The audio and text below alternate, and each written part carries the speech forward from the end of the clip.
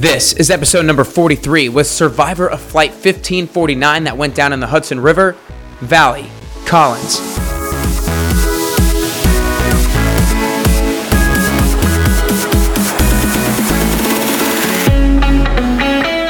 Hey everyone, and welcome back to Nick Carrier's Best You podcast. Buckle and fasten up your seatbelts because the story you're about to hear is going to absolutely blow your mind. I'm sure a lot of you have seen the major motion picture Sully about the plane crash that occurred on January 15, 2009 that went down in the Hudson River in New York City. Well, today I bring you one of the 155 survivors from that flight who has spent years speaking to audiences telling her story. Valley Collins told me right away that I was very wrong, that no, 3 minutes does not go by quickly, not when you think you're not going to make it out alive. In this interview, Valley talks about the moment the bird struck the plane, the last text she sent before the plane went down, which was unbelievable, what happened when the plane hit the water, and the lessons she learned from the incident. Guys, before getting into this episode, I want you to share this with a friend. I'm telling you right now that this might be the most moving episode I've ever done, and it's going to be a game changer for you. Not only because it's an amazing story, but because Valley is such an inspiring woman who lives differently now because of the experience that she's gone through.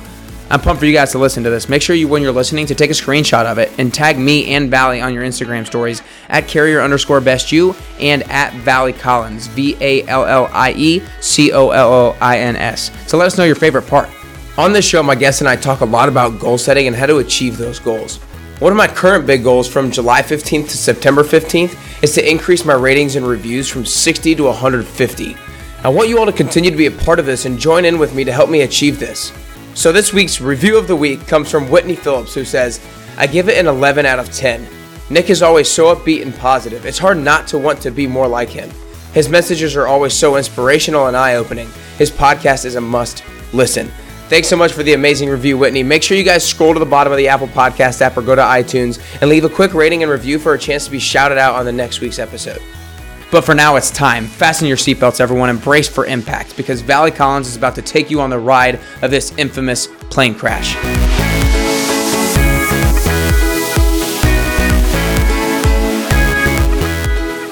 All right, what's up, everybody? Welcome back to Nick Carrier's Best You podcast. Today, we've got a super inspiring lady today, Valley Collins. I appreciate you joining me today, Valley.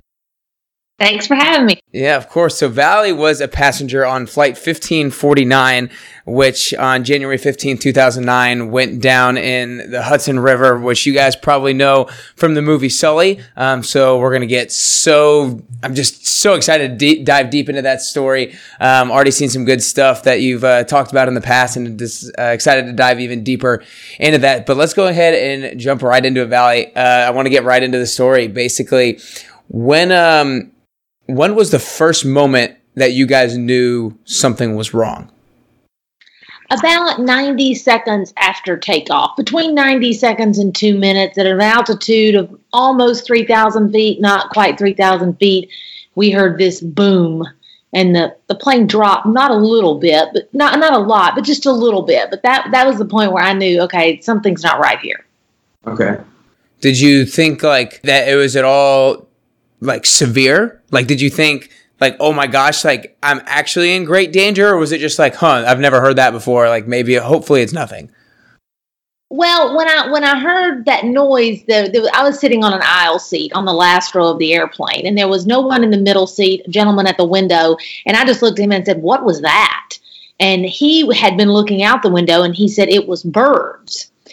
And so I was kind of like, okay. And I know that bird strikes happen. A lot of times they'll take out one engine, you fly back, land, no problem. But about that time, to my left, he was sitting to my right. To my left, I see smoke, and I smell this really awful, awful odor. And years ago, I had a pilot tell me on a flight that was very turbulent. He knew I was nervous. He leaned over. But years ago, I had a pilot tell me, don't worry about turbulence. Up front in the cockpit, all we worry about are birds and fire. So I thought, great, we've got both birds and fire. So at this point, I knew, okay, this is not a good situation. And also at this point, let's say another 15 seconds have gone by. And I fly a lot. I'm a frequent flyer. I travel a lot. And at that point, I realized, we're not climbing, and I don't hear any engine noise. And, usually in the first 4 or 5 minutes of a flight, it's full engines, you're climbing, you're going up, your altitude's increasing, and that wasn't happening. So pretty quick, I was aware that this was a dire situation. Okay. And so did a lot of people have that awareness? And like, was there a lot of like frantic conversation going back and forth? No, not really. I think a lot of it depended on where you were sitting on the aircraft. Since I was in the last row, I was behind the engine, so it was real clear to me when the engines were no longer running. Let's say versus someone who's sitting up on the first row, who's a fair distance away from those engines. So, in talking to the passengers over a year, I think over the years, we all had various levels of awareness and consciousness about what was going on. I mean, some people had fallen asleep before takeoff, like you do on flights, and were just oblivious at first. So it kind of depended on where you were on the plane and just how in tune you are. Some people had headphones on or reading their book, and there was not at that moment, there was not a sense of panic or pandemonium. It was actually eerily quiet, because I think a lot of people that were noticing, like, well, this is weird, that's not normal, kind of looking around, but it wasn't as if we were falling from the sky in a nosedive and everyone was screaming. It wasn't that type of sensation. Okay. And so what period of time was the gap between kind of like this 90 seconds to 2 minute period to when the captain came on over the intercom? Okay, well, from the time the birds hit to the time we hit the river was 3.5 minutes. Right. Schellenberger came on the PA system about 90 seconds before we hit the river. So probably from that first hit to when he came on was about 2 minutes. And all he said was, "This is the captain, brace for impact." This whole thing just happened so fast. I can't even like imagine. You don't even necessarily like have the time to know what's going through your head. It's just like so crazy. Well, I'll disagree with you there. Actually, 3.5 minutes is a long time. You sit and look at your watch for 3.5 minutes and you think, I'm dying, this is it. It's not like a car wreck that hits you out of the blue and you don't know what happened. 3.5 minutes is a commercial break. You can go to the bathroom, pop a bag of popcorn. So when people say it just happened so fast, it really didn't. I would say, set your watch on 3.5 minutes and try to look somebody in the face eye to eye for 3.5 minutes. It's a long time when you think it's your last 3.5 minutes. Yeah. Okay. So was the moment that he came on the intercom, like finally when everybody was like, oh crap, something's actually going on. Okay. And so what was it like then? Was then everybody like, was it constant conversation? Were anybody moving around? Was everybody just kind of strapped in and silent? Like, what's going on? Yeah, I mean, everybody's in their seats because we were in takeoff. When you take off, everybody's in their seat belts. Nobody's computers are out. Bags are put away. And I think that's one of the reasons we had so few injuries is because everyone was seated and they had their seat belts on. At that point, the flight attendants, both in the front and the back, start chanting, brace, brace, heads down, brace, brace, heads down. And that's when if you've ever looked at a safety card, which I'd encourage everyone to do, in your mind, it's like, okay, time to bend over and put my arms underneath my thighs and fold into a sandwich like it shows you on the card. Wow. And, I looked across the aisle. There were 3 ladies across the aisle from me, and I remember looking over at them, and just a lot of praying going on. No sound was coming out. You could see their mouths moving. But from where I was sitting at that point, you still didn't hear a lot of panic or pandemonium or anything. I think people were just trying to get focused on bracing. And when a captain says brace for impact, okay, what kind of impact? Like, what is this impact going to be? And just how bad is it going to be? And so the gentleman sitting next to me who had been looking out the window, was still looking out the window, he told me, he said, "Be ready, we're going in the water." So he was looking out and could tell that they had lined the plane up with what was the Hudson River. I don't know. None of us knew that was the Hudson River. It was just this body of water. Right. So. Right. So you talked about how it was a long 3.5 minutes. So what was going through your head? Is it just like a race of different things? Is it like what's going to happen when we land? Or is it like, I'm definitely going to die, so these other thoughts are going in my head? What's exactly happening in those 3.5 minutes up here? There's a couple of things going on. The first was my thought. I travel a lot, and so did my husband, and we didn't keep up with details like what airline, what flight number, what connection city. So my first thought was very pragmatic in that Steve doesn't know I'm on this plane. It could take him a day, a week, a long, hours, who knows how to get confirmation that yes, she was on board. So I looked down at my feet and my purse was underneath the seat with my BlackBerry telephone sticking out. So I pulled it out. I sent Steve a text message that just said, my flight is crashing, period. Now, I joke and said had perfect punctuation and spelling, but I wanted him to know, yeah, I'm on board this. He's going to hear about it. If it doesn't end well, I didn't want him to have questions of, did she make it on that plane? Is she stuck in traffic somewhere? I wanted him to, and that was all that I could get typed out because my seatmate, he said, put that up, you're out of time. So I just sent that text and that's all it said.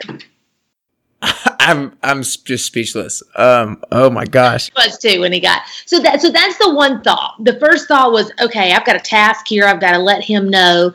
And then it was sadness. I was 37 years old. My children were 9, 6, and 4. They had so much life ahead of them. So I was very sad for all the things I was going to miss. I'm not going to be there for high school graduation or weddings or hitting a home run and who's going to plan their birthday parties. And so all I could think about selfishly was all this great part of their lives I'm going to miss. Now, there were other passengers on board that said literally they did that rewind on their life. They started thinking back, like you hear people say, their life flashed before their eyes. A lot of people had that experience, but I had more of a sadness then coupled with I'm a person of faith. I knew where I was headed. So there was a certain peace that came with that. I remember thinking to myself, well, this is your will, God, I accept it. I'm still not crazy about it, but I accept it. At that stage in my life, really the only close family member that had ever died was one of my grandparents. My other 3 grandparents were alive. My parents were alive. My sister, and I just remember thinking, well, he'll be there waiting on me, So those were kind of three sets of feelings that were going through my mind in those moments. And then when my seatmate said we're going in the water, then I kind of clicked back to that practical, okay, airplane water landing. Most likely what's going to happen is this plane's going to cartwheel and it's going to bust into a lot of pieces. So what I said to myself was, okay, if you're conscious, just swim to the light. Just try to swim to the light if you're conscious when we hit. And that was my plan. I'm just just sitting here to say, I'm like, my body's like trembling thinking about it. It was crazy. Quite a ride. So did your husband get the text right away? Well, not exactly. So the way that played out is when I boarded the airplane, I was talking to my little sister on the phone, and she had asked me when I was getting home, and I'd said, I'm going through Charlotte. I'll be home at 7. So that kind of going through Charlotte resonated with her. Well, when I sent Steve the text message, oddly enough, Steve was swimming at the gym, so he didn't have his phone with him. When my sister's at home and she sees this come on the news, and it doesn't even say en route to Charlotte yet, but she just innately knew I was on board. She just said, I knew my sister was on that. I could just feel it. And then when it said en route to Charlotte, she was even more convinced. So she calls Steve and leaves him a voicemail saying, what's Valley's flight number? I think she's on this plane that's crashed. So when he comes out of the gym, gets in the car, starts, he's in sales, starts checking his voicemails. And he hears her voicemail, so he goes back into the gym where the treadmills are. And, of course, at this point, it's on every TV. And so he's looking at all the TVs, trying to process Shay's voicemail, and then the phone vibrates with my text that said my flight's crashing. So that's when he knew for sure that I was on board. They still weren't talking survivors or number of survivors yet. Meantime, my sister has called my parents, who works together, and told them her suspicion. Steve ends up calling my dad and confirming to him. So long story short, the 4 of them had about half an hour of knowing I was on board, but not knowing if I survived. So they had their own kind of level of trauma. Right. Did what is your husband? What does he say that he was like thinking? Like when he gets this information, all of a sudden it's just like it hits him like a ton of bricks, right? I mean, like all of a sudden he's swimming, all of a sudden he gets this rush of information that's just frantic that says my plane is crashing. He sees it on his TV. Like what's going through his head? Well, he went into true, operation mode, so to speak, true dad mode. Our children were at home with the babysitter. So he called her immediately and said, do not turn on the TV. Do not answer the phone. Do not let the kids get on the computer, because I think Valley's been in a plane crash. And if she's not coming home, I have to tell them. Like, they have to hear it from me. They can't hear it from anybody else but me. So he put them in lockdown, basically. That was his first, his first reaction was, I got to take care of my children. Could be really bad. I got to set my children up as well as I can in this horrible situation. So that was his immediate response. And then he's driving home. He's, of course, trying to talk to my sister, talking to my parents. Well, then my company that I'm working for calls, because the travel agency gets like a alert or whatever that they had booked a customer on this flight that's now reported, having landed in the river. So my company's calling Steve saying, I think, and he's like, I know, he's trying to get off the phone in the event that I might call. So that's what he did.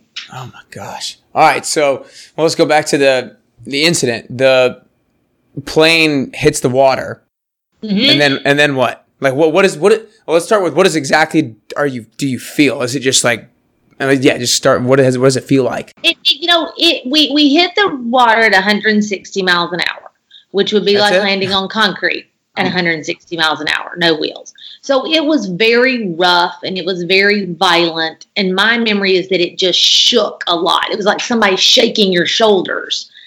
But for what I had myself prepared for, when it hit and we seemingly stopped and I'm in one piece and the plane's in one piece, literally my first thought was, well, that wasn't that bad, because I was prepared for us to cartwheel and water come rushing in. And, it was rough. I'm not going to say it was like a smooth, but compared to what it could have been and what I had myself mentally prepared for, it wasn't that terrible. Mm-hmm. Yeah. I mean, you were expecting, like you said, to cartwheel and for it just kind of to explode and like maybe just swim towards the light. Right. So you're just expecting worst case scenario. So how quickly after the landing are everybody just like immediately able to start to move and try to get out, or what's the gap time there?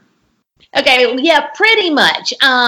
What's funny, I'll tell a little joke on myself, or a funny and embarrassing moment.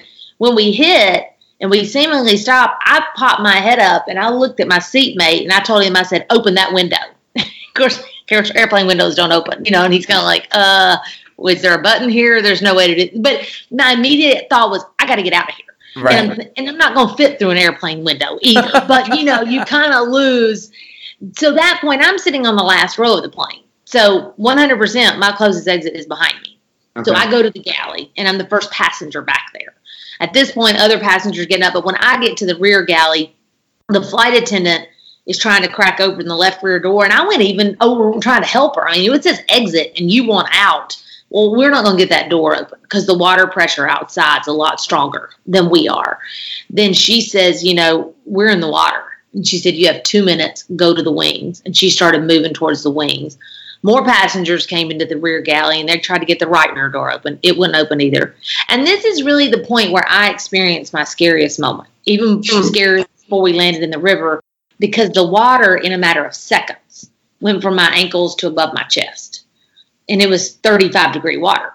And it was 22 degrees outside. So the cold is just something I can't really adequately, it was like needles in my entire body. And I'm standing in an airplane galley. It's not very big. And I just thought, Lord, I do not want to drown. I mean, I really thought I was going to drown. And people at this point in the back of the plane are like me thinking, well, the closest exit is the back. So they're trying to come to the back. Well, we're not getting out the back. I'm 100% sure of that. I mean, the back is sinking. So that's when I just put up my arms and started saying, go to the wings, just to turn people around. But, the atmosphere in the plane at this point was pretty chaotic. I get the question a lot, what do I think of the movie Sully? I think it's a great movie. I think they do a great job, except the evacuation scene in the movie was a lot more orderly than it was in real life. In real life, people were crying, screaming, climbing over seats. Some people were trying to get their luggage out of the overhead. It was just, you just kind of, and you just, a lot of people are just disconnected with what is the reality. Like, okay, it's time to get off. Let me get my suitcase. That's what I always do. But it was pretty chaotic at that point.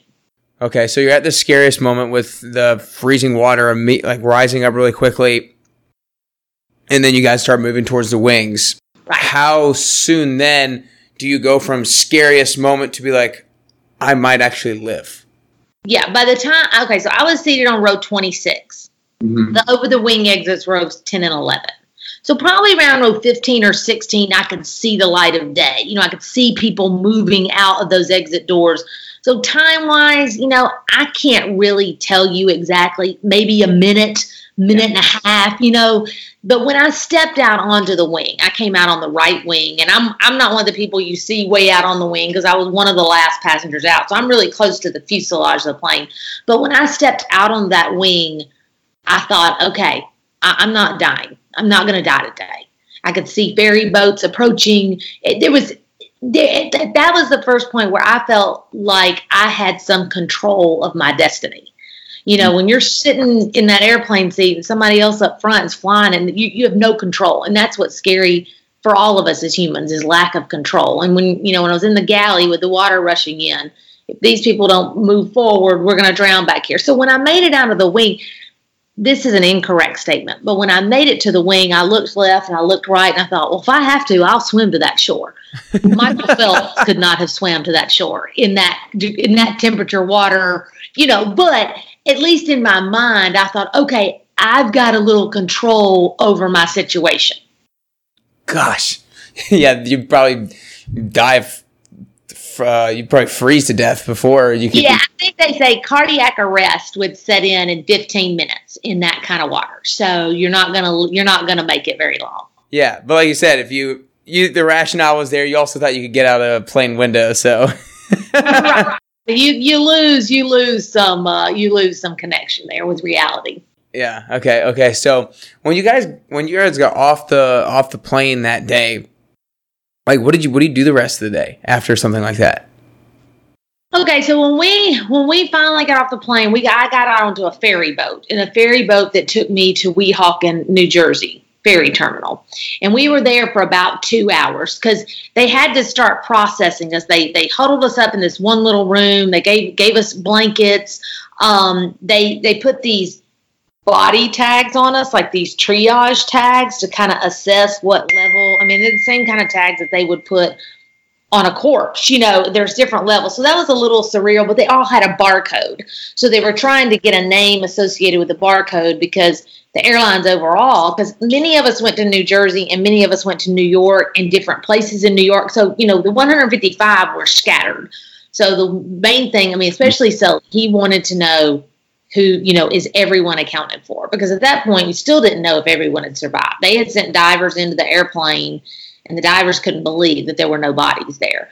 So it took about 2 hours that I was at that ferry terminal. You've got ambulances coming, first responders coming. Those of us that were in wet clothes had to get out of the wet clothes. So Shelby, was kind of funny. I was given a men's New York Waterways uniform, which was size 48 Dickie pants and a triple XL sweater. Huge. But it was dry and it was warm. And then they had to kind of assess those of us that were there who needed to go to a hospital and who didn't. Who was okay to go to like a Red Cross shelter and who needed to go to a hospital. And you've got to remember, I left everything on board the plane. So I had nothing. No phone, no ID, no money.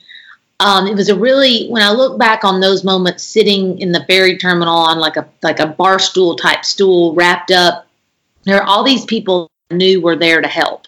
You've got police, Port Authority, firemen, residents from a local, from the University of Hoboken are coming to help. It's kind of all hands on deck, but it was the most alone feeling. Even though I knew the people were there to help, I didn't know where I was going to spend the night.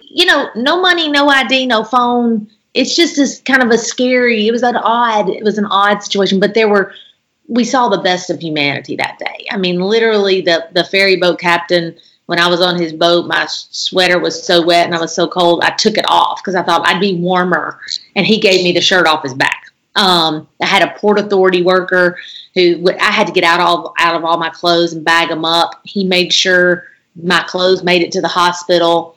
So I was in Weehawken. This was a very long answer to your question, I realized, but I was there about 2 hours, and then I was taken to the University of Hoboken Medical Center, and I was processed there for a while because 2 hours after we came out of the water, my body temperature was still only about 92. So the hypothermia risk was there. Well, probably about 10 o'clock that night. We landed in the river at 3:30, in the afternoon. Probably about 10 o'clock that night, my good luck continued because Steve's first cousin lives 5 blocks from that hospital. So she came and got me, and I spent the night with them. So what was the first point that you guys actually got to talk to your husband and kids again? Yeah, well, when I got on the ferry boat, okay. When I climbed up off the raft onto the ferry boat, I borrowed a man's phone because I remembered that I had sent Steve this text message, so he's got to be freaking out. Mm-hmm. So I just borrowed the man's phone and called Steve, and I said, honey, it's me. I'm okay. And you know what he said? What? He said, call your mother. My mother was hysterical.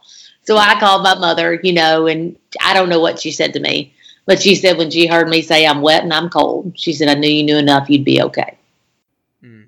So that's when and then later, I guess, can't remember, when I got to the hospital, it was a lot of coordination because Steve's cousin lives in New Jersey, but I had no phone. At one point, they said they were going to send me to one hospital, and then they sent me to another one. So between Steve, his dad, his cousin, they're trying to triangulate where I'm actually going and when she could potentially come and get me. And I probably talked to him again from the hospital, but I don't really remember. I mean, reporters were calling the ER. I mean, it was crazy how fast the news media was all over everything. But, I got to their house probably 10 or so that night, and that's when I called Steve, and we kind of developed a plan for the next day because I knew I would fly again, but I knew I wasn't flying home. Yeah. So at this point, U.S. Airways had booked him a ticket up to New Jersey for the following morning. He was going to come get me and drive me home. So we started talking about those logistics later that night, probably 10, 11 o'clock. Jeez. This is nuts. This is unbelievable. So after this happens, you've been interviewed a number of times, probably like right after it, and ever since, and you speak a lot, and people ask you a ton of questions about the event, and you're probably sick and tired of hearing a lot of them. But is there any question that you wish people asked you more about the particular event that you don't get asked very often? That's a good question. Is there a question I wish they asked me more? I think the question that because you go through something like this and you want to learn from it and you hope that someone else learns from it. And one of the learnings I talk about is just empathy for people that have mental issues. So I think people asking more and better understanding about the mental impact of that type of traumatic experience, that type of life and death moment, that type of adrenaline rush, it affects you.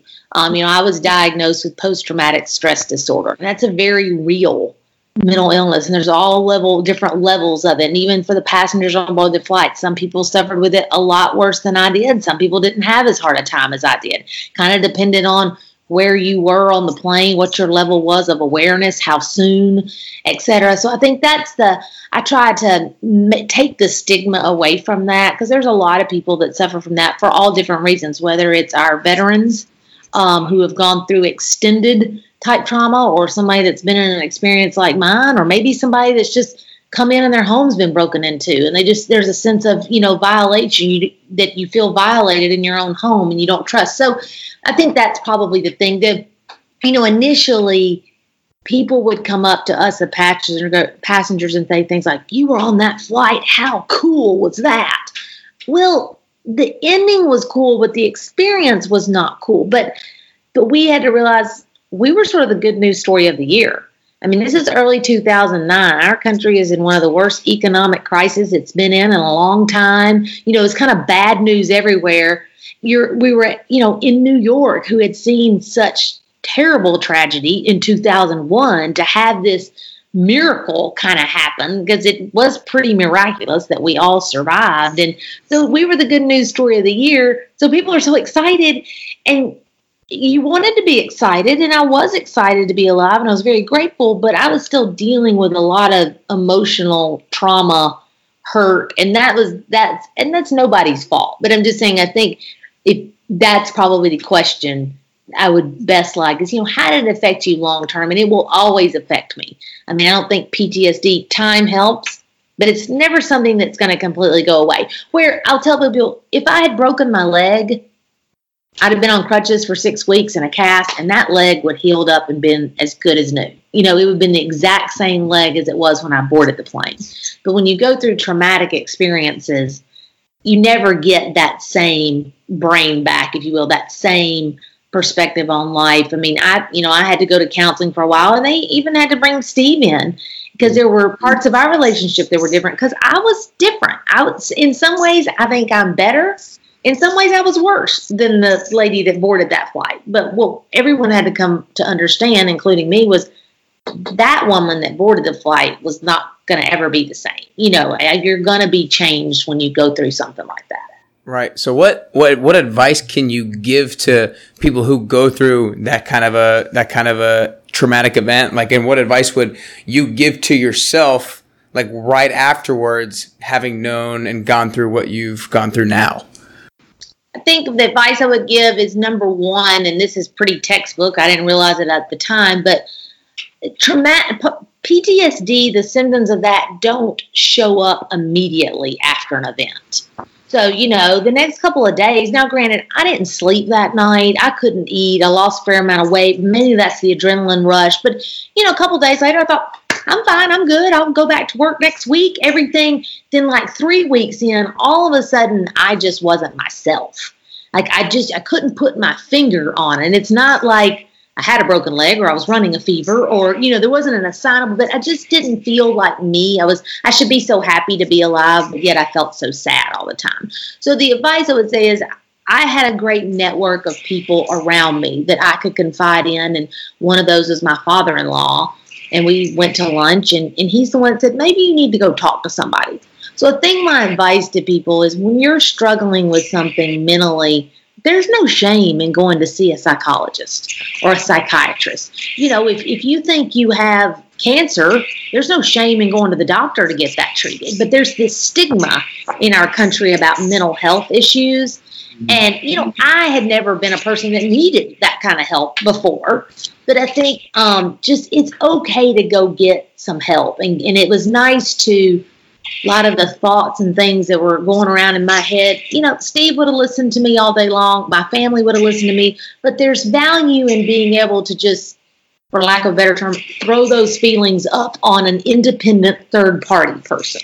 That, you know, at some point is not going to be a part of your life, and they're not going to go tell anybody else, and you can just get that out on them, get some counsel from them to help you move through. So that's the one. And another thing I think is, and if you don't get that help, if you think, oh, I got this, I can muscle through, pull myself, that trauma is going to come back around and bite you at some point. It might be 5 years, it might be 10 years, but you've got to address that stuff, you know, when it occurs. Yeah. So why do you think that you were like so sad? Like, you know, obviously the event itself was nuts and it's crazy, and like you have all the reasons to be super just kind of distraught. But do you think that, like, you know, you mentioned how I should be super happy, I should be grateful to be alive and all these things, but I wasn't.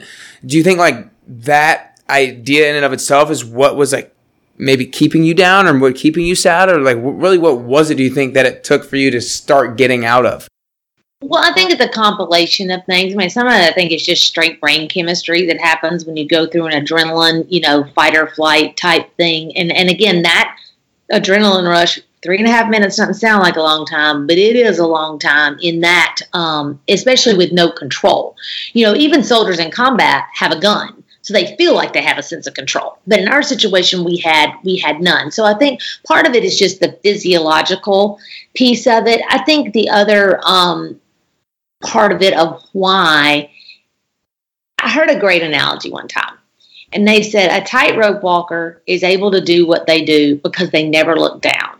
The tightrope walker never considers the other option of falling. They only consider making it to the other side.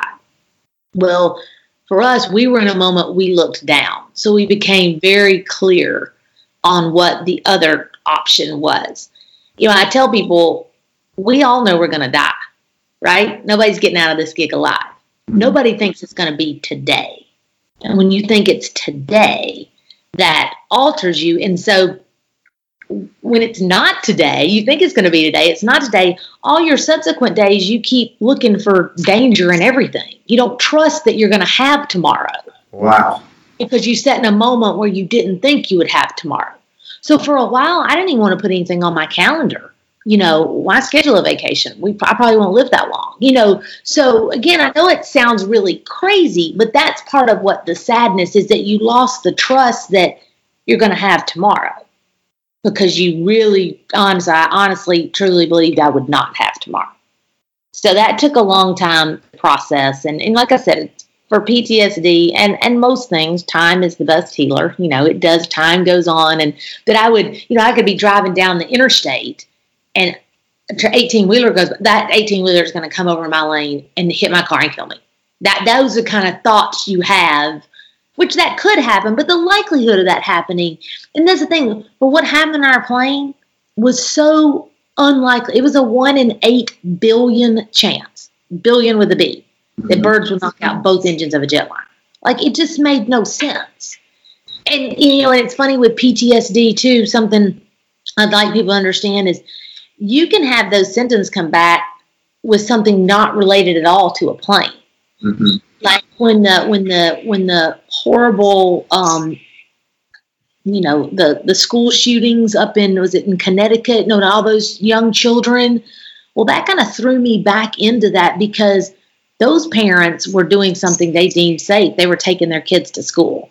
We were just getting on a flight home. And all of a sudden it wasn't safe. So in my brain, it pops up like, ooh, this should be safe, but it's probably not. You can't trust things that are supposed to be safe. Again, I know that sounds crazy, but that's the part that I think people, need to understand. And that's what I tell people is just none of us are going to need to be experts on every aspect of mental health and mental issues, but I think just recognize that somebody may look just fine on the outside, but you don't know what they're wrestling with on the inside. And just give them a little extra empathy, especially for something you maybe don't personally understand. Right. So when you get thrown back into that, like the PTSD from an event that, especially from an event that has kind of nothing to do with the plane or anything like that. Yeah. What do you start to do to help yourself kind of get out of that moment of thought? Mode, yeah, because even things like chaos, something's chaotic and out of my control. I mean, my son one time had a slumber party with a bunch of 10-year-old boys, and I felt myself about to come unglued, and I realized it because it was so chaotic and I could not control it. And as silly as it sounds, deep breathing helps a lot. Literally 10 slow breaths in, 10 slow breaths out, because physiologically that will bring your heart rate down. A panic attack is your heart rate, accelerating up too high and getting out. Well, so when I get in those moments, I, try to redirect my brain in one aspect, but the second is literally just try to slow my breathing down to physically calm myself down. Gotcha. So what do you do differently now, maybe on like a daily basis, that you wouldn't have done that way if the accident had never happened, if that makes sense?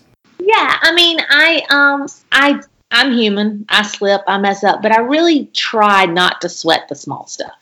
There are so many little things in life that we tend to get our blood pressure up over, whether it's somebody cutting us off on the on-ramp on the highway or, my dog chewing up my favorite pair of shoes, my son not making up his bed. I mean, just little things that tend to get under our skin I really try not to let those things bother me. And when I start to let it bother me, I'm like, you know what, Valley, in the grand scheme of life, that's not that big of a deal. There are really few things that we encounter that are worth raising our blood pressure up over. And I just recognize, I mentally acknowledge every day how thankful I am for that day. I mean, every day is a lucky day. Yeah. So you just have a lot more like clarity and perspective. Perspective. That is for sure perspective. I definitely, I don't leave my relationships with my friends and my family. They all know I love them. Even if we get sideways on something, I'm going to work it out. I'm not going to leave anything unsaid or undone or let something fester. Even if it's a relationship, you decide, it's time for us to part ways. Let's just agree to disagree and maybe we don't run in the same circles, and that happens in life. You have friends and people in your life for seasons, and sometimes those seasons end. But rather than letting something harbor negatively, I don't do that anymore. Right. Not that I did a lot of that before, but I just try to make sure all my relationships are as healthy as they can be. Right. So those are a couple of definitely great lessons that you learned from it. You do like we talked about a lot of speaking engagements now, and of course you share your story and go through everything that a lot of what we discussed. But what are the lessons and the messages that you wish to communicate with others? Things like that, like have a little bit of perspective. Don't let relationships stay in a negative spot. Like, what are some of those messages that you try to communicate with others? Yeah, I tell people there's 5 key ones. One is just about being kind. Just be kind to other people. After it was all over, I remember thinking, did the bus driver from the terminal from the rental car lot to the terminal, would he have thought of me as a kind person? Did I smile at the gate agent? Was I friendly to my seatmate? So, as we walk through our day-to-day life, we don't know who the other person is. We'll have that very last interaction. It might be Steve that I kiss goodnight. But it may be a drive-through worker at Chick-fil-A that hands me a Diet Coke. So simply just being kind. That's where my Ralph Waldo Emerson quote comes in. He says, you can never do a kindness too soon, for you never know how soon it may be too late. Mm-hmm. Empathy is the other one. Empathy is the other learning, which I've already talked about from a mental health standpoint. The third one is staying physically fit to the best of your ability. Because you may be in a situation where physically you've got to be able to save your own life or help out a friend or family member or help out a stranger.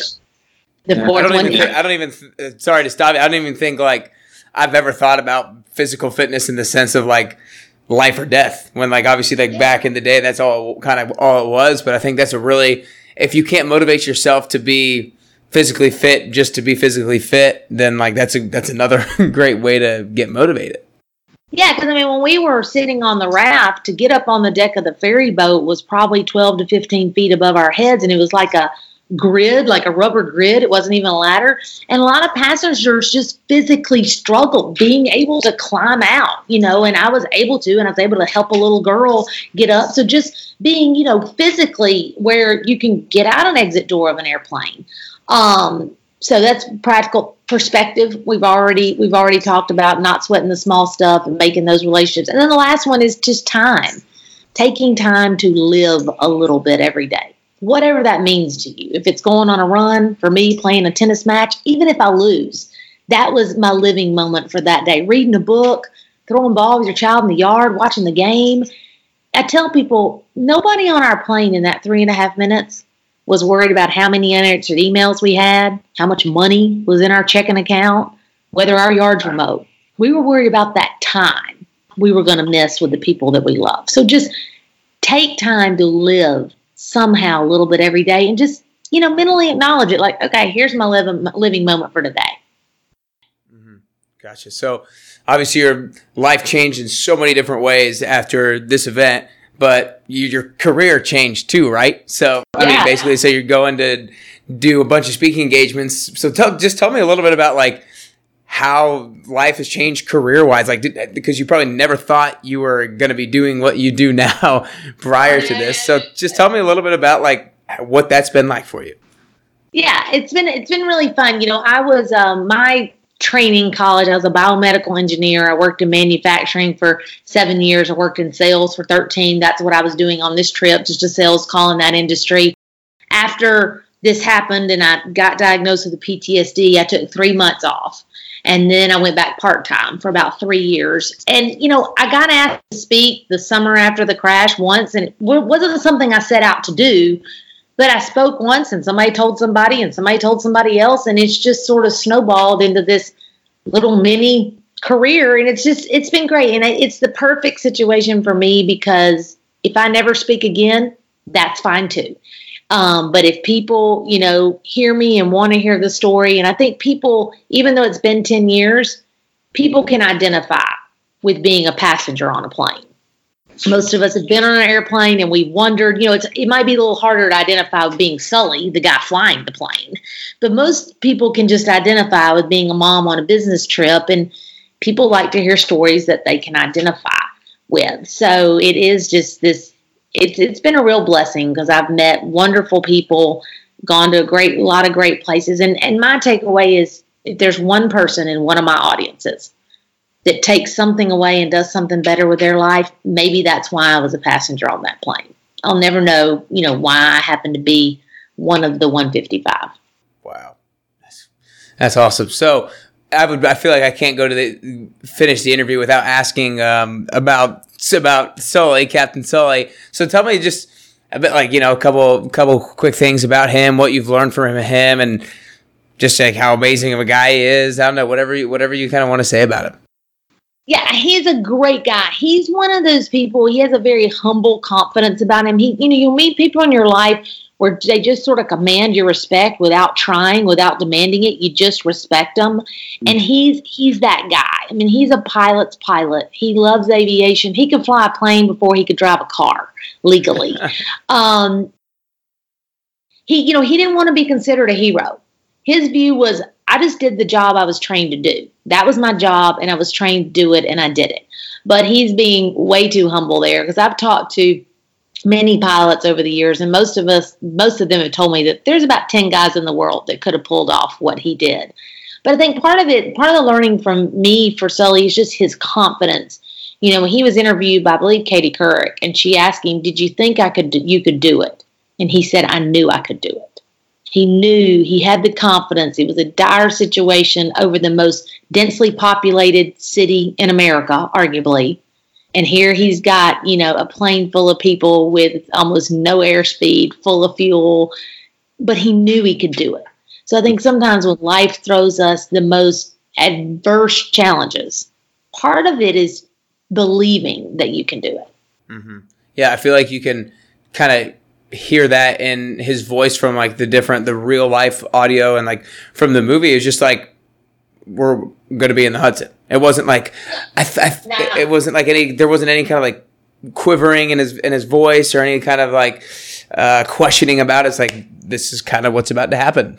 And it's really funny if you listen all the way back at the very start of the air traffic control recordings. Officer Skiles was flying the plane when we took off. So he says he made Sully famous because he flew him into the birds. But with the very, very start, when Skiles is flying the takeoff, you'll hear Sully say, "What a beautiful view of the Hudson today." So it was almost as if that seed was planted. He had seen that river, that seed was planted, and then, 15, 20 seconds later, he's having to decide that he's going to land that plane in that river. So it's kind of weird how things like that, when you look back, how things like that work out. That's crazy. So you guys just had the 10-year anniversary, right? Back in February. Was there any kind of common conversation that kept coming up amongst you guys? Or what was the main talking point of everybody that met together for that 10-year anniversary? Yeah, I mean, we've gotten together as passengers. There's some groups that get together every year in New York in January, but we've gotten together for sure at the 1 year, the 3 year, the 5 year, the 10 year. And, we don't spend a lot of time talking about that day as much as passengers. We spend more time talking about all the days since. The kids that have been born, the dogs that everybody's gotten, the graduations, the weddings, the grandbabies, the new jobs, the total change in life focus or career path, travel, bucket list items. That's what we spend most of our time talking about when we're together, is everything since that day. That's awesome. I love that. So if you had to give advice to somebody, this person has never gone through any traumatic event like this before, but for whatever reason, they want advice on how to deal with a life-threatening situation. What advice would you give to? I'll phrase it this way to make it a little bit more understandable, I guess. What advice would you give to yourself before the flight, knowing now what you know now? Just for the experience of the traumatic event in and of itself. Not for the afterwards, but what advice would you give yourself about the particular event? In that moment? Yes. Probably I would have had on more functional shoes than what I was wearing. I had on boots with a big heel. And I probably would have, rather preferred to have on running shoes or waterproof boots, maybe. A wetsuit, I would have been good. If I knew what was going to happen, I think I'd have dressed a little differently. But that's what, statistically, when people are in those situations, they say about 70% of people will stay calm and do what they need to do and not panic. About 30% will panic. And that's kind of what we saw. But what was really interesting is for the 30% that panicked or became really one of those 70%, shepherd them, carried them on out, helped them. So I happen to be, I think, in the category of a non-panicker. I became really clear on, I got to get out of here. My little sister says God put the right sister on the plane. She said I'd have been one of the ones that lost my mind. But I think just trying to stay as calm as you can and think as clearly as you can. But different shoes for sure. It's pretty funny. That's why you initially go to. That's funny. So before I ask the last question, Valley, I want to acknowledge you. I think that first off, that it's cool that you were in one of the 70% who kind of be able to, relatively stay relaxed. And I think that it's cool that you were thinking about you were forward thinking about the things that you were going to be able to miss.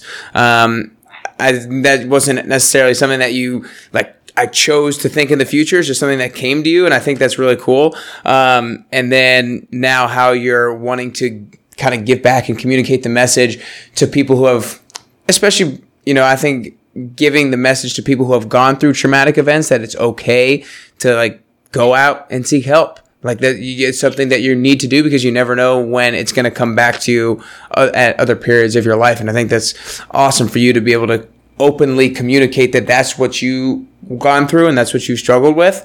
And that's how you've coped with it.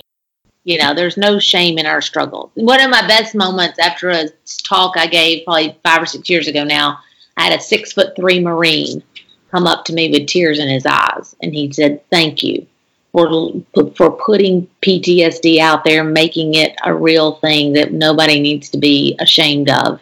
And that's one of those, what I call a little God wink, okay, keep speaking, Valley. If, he's one of my ones that hopefully I helped him. Wow. That's so cool. So you have your website, valleycollins.com.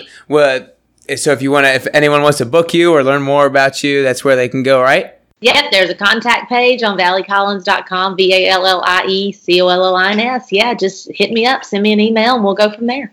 All right, awesome. Very good. Well, I always ask the last question to everybody on the show. So the podcast, like we talked beforehand, is called the Best You Podcast. And I believe that everybody's on the constant journey of becoming the best version of yourself. Sure. And that I also believe it's a very unique journey. I think the way that I'm going to become the best version of myself is going to be different than the way that you become the best version of yourself. And so what I want to ask for you personally is if you could currently work on or do 3 things to get closer to that best Valley Collins that you can be. What are those 3 things that you could currently do or 3 things you could currently work on? I think the one thing that I could work on that I'm not very good at all is just being still. Taking time to just be still a little bit every day, whether that's whatever that is for you, if it's meditating or praying or just be still. Our lives are so busy and we're inundated with so much information all the time. So that's something I always want to work on. I can always eat healthier. That would be my second one. I don't love broccoli or cauliflower or radishes. I would rather have McDonald's French fries. So always eating healthier is one for me. And just loving more in the best way that I can is just being gentle and kind and loving. I always say, I want to be a friend wants to have. I want to be a mom that my kids want to have. And that's just a daily struggle and something I can always work better at. Wow. Well, those are 3 great ones. I appreciate the time. Thanks for coming on, Valley. You're welcome. Thank you. Have a good day. There you have it. I hope you enjoyed this episode. If you did, share it with one friend or family member. Just take the link from the podcast or text them, hey, check this out, nickcarrier.com/podcast, and it'll take them right to the show. We want to spread this message. If you know anyone who has a traumatic experience and having a tough time bouncing back from it, if you know anyone who just loves an amazing story, send them this episode. Be the person who inspires a family member or friend today with Valley's storytelling capabilities and infectious, passionate energy.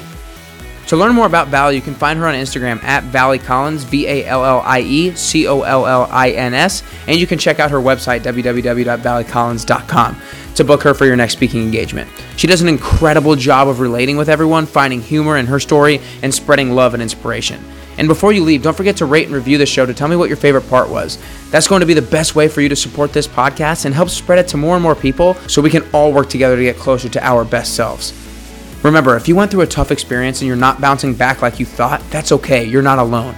Reach out to someone for help and assistance, someone to talk to and share with what you're going through. Be grateful for everything that you have in your life today, because you never know when you're going to take that last breath or send that last text message. If you're having a tough time in a relationship with a friend or family member, reach out to them. Let them know you're thinking about them and that you want to find a way to patch it back up, because you never know when you just might not get that opportunity again. I hope you guys loved the episode. I was moved so much by Vallie's story. There were times when I was literally just left speechless, and I'm sure it was the same for you. Utilize the inspiration she's just provided with you to take action on a certain area of your life that you know you can improve in. For now, you know what time it is. It's time to go out and upgrade yourself today to get closer and closer to your best you.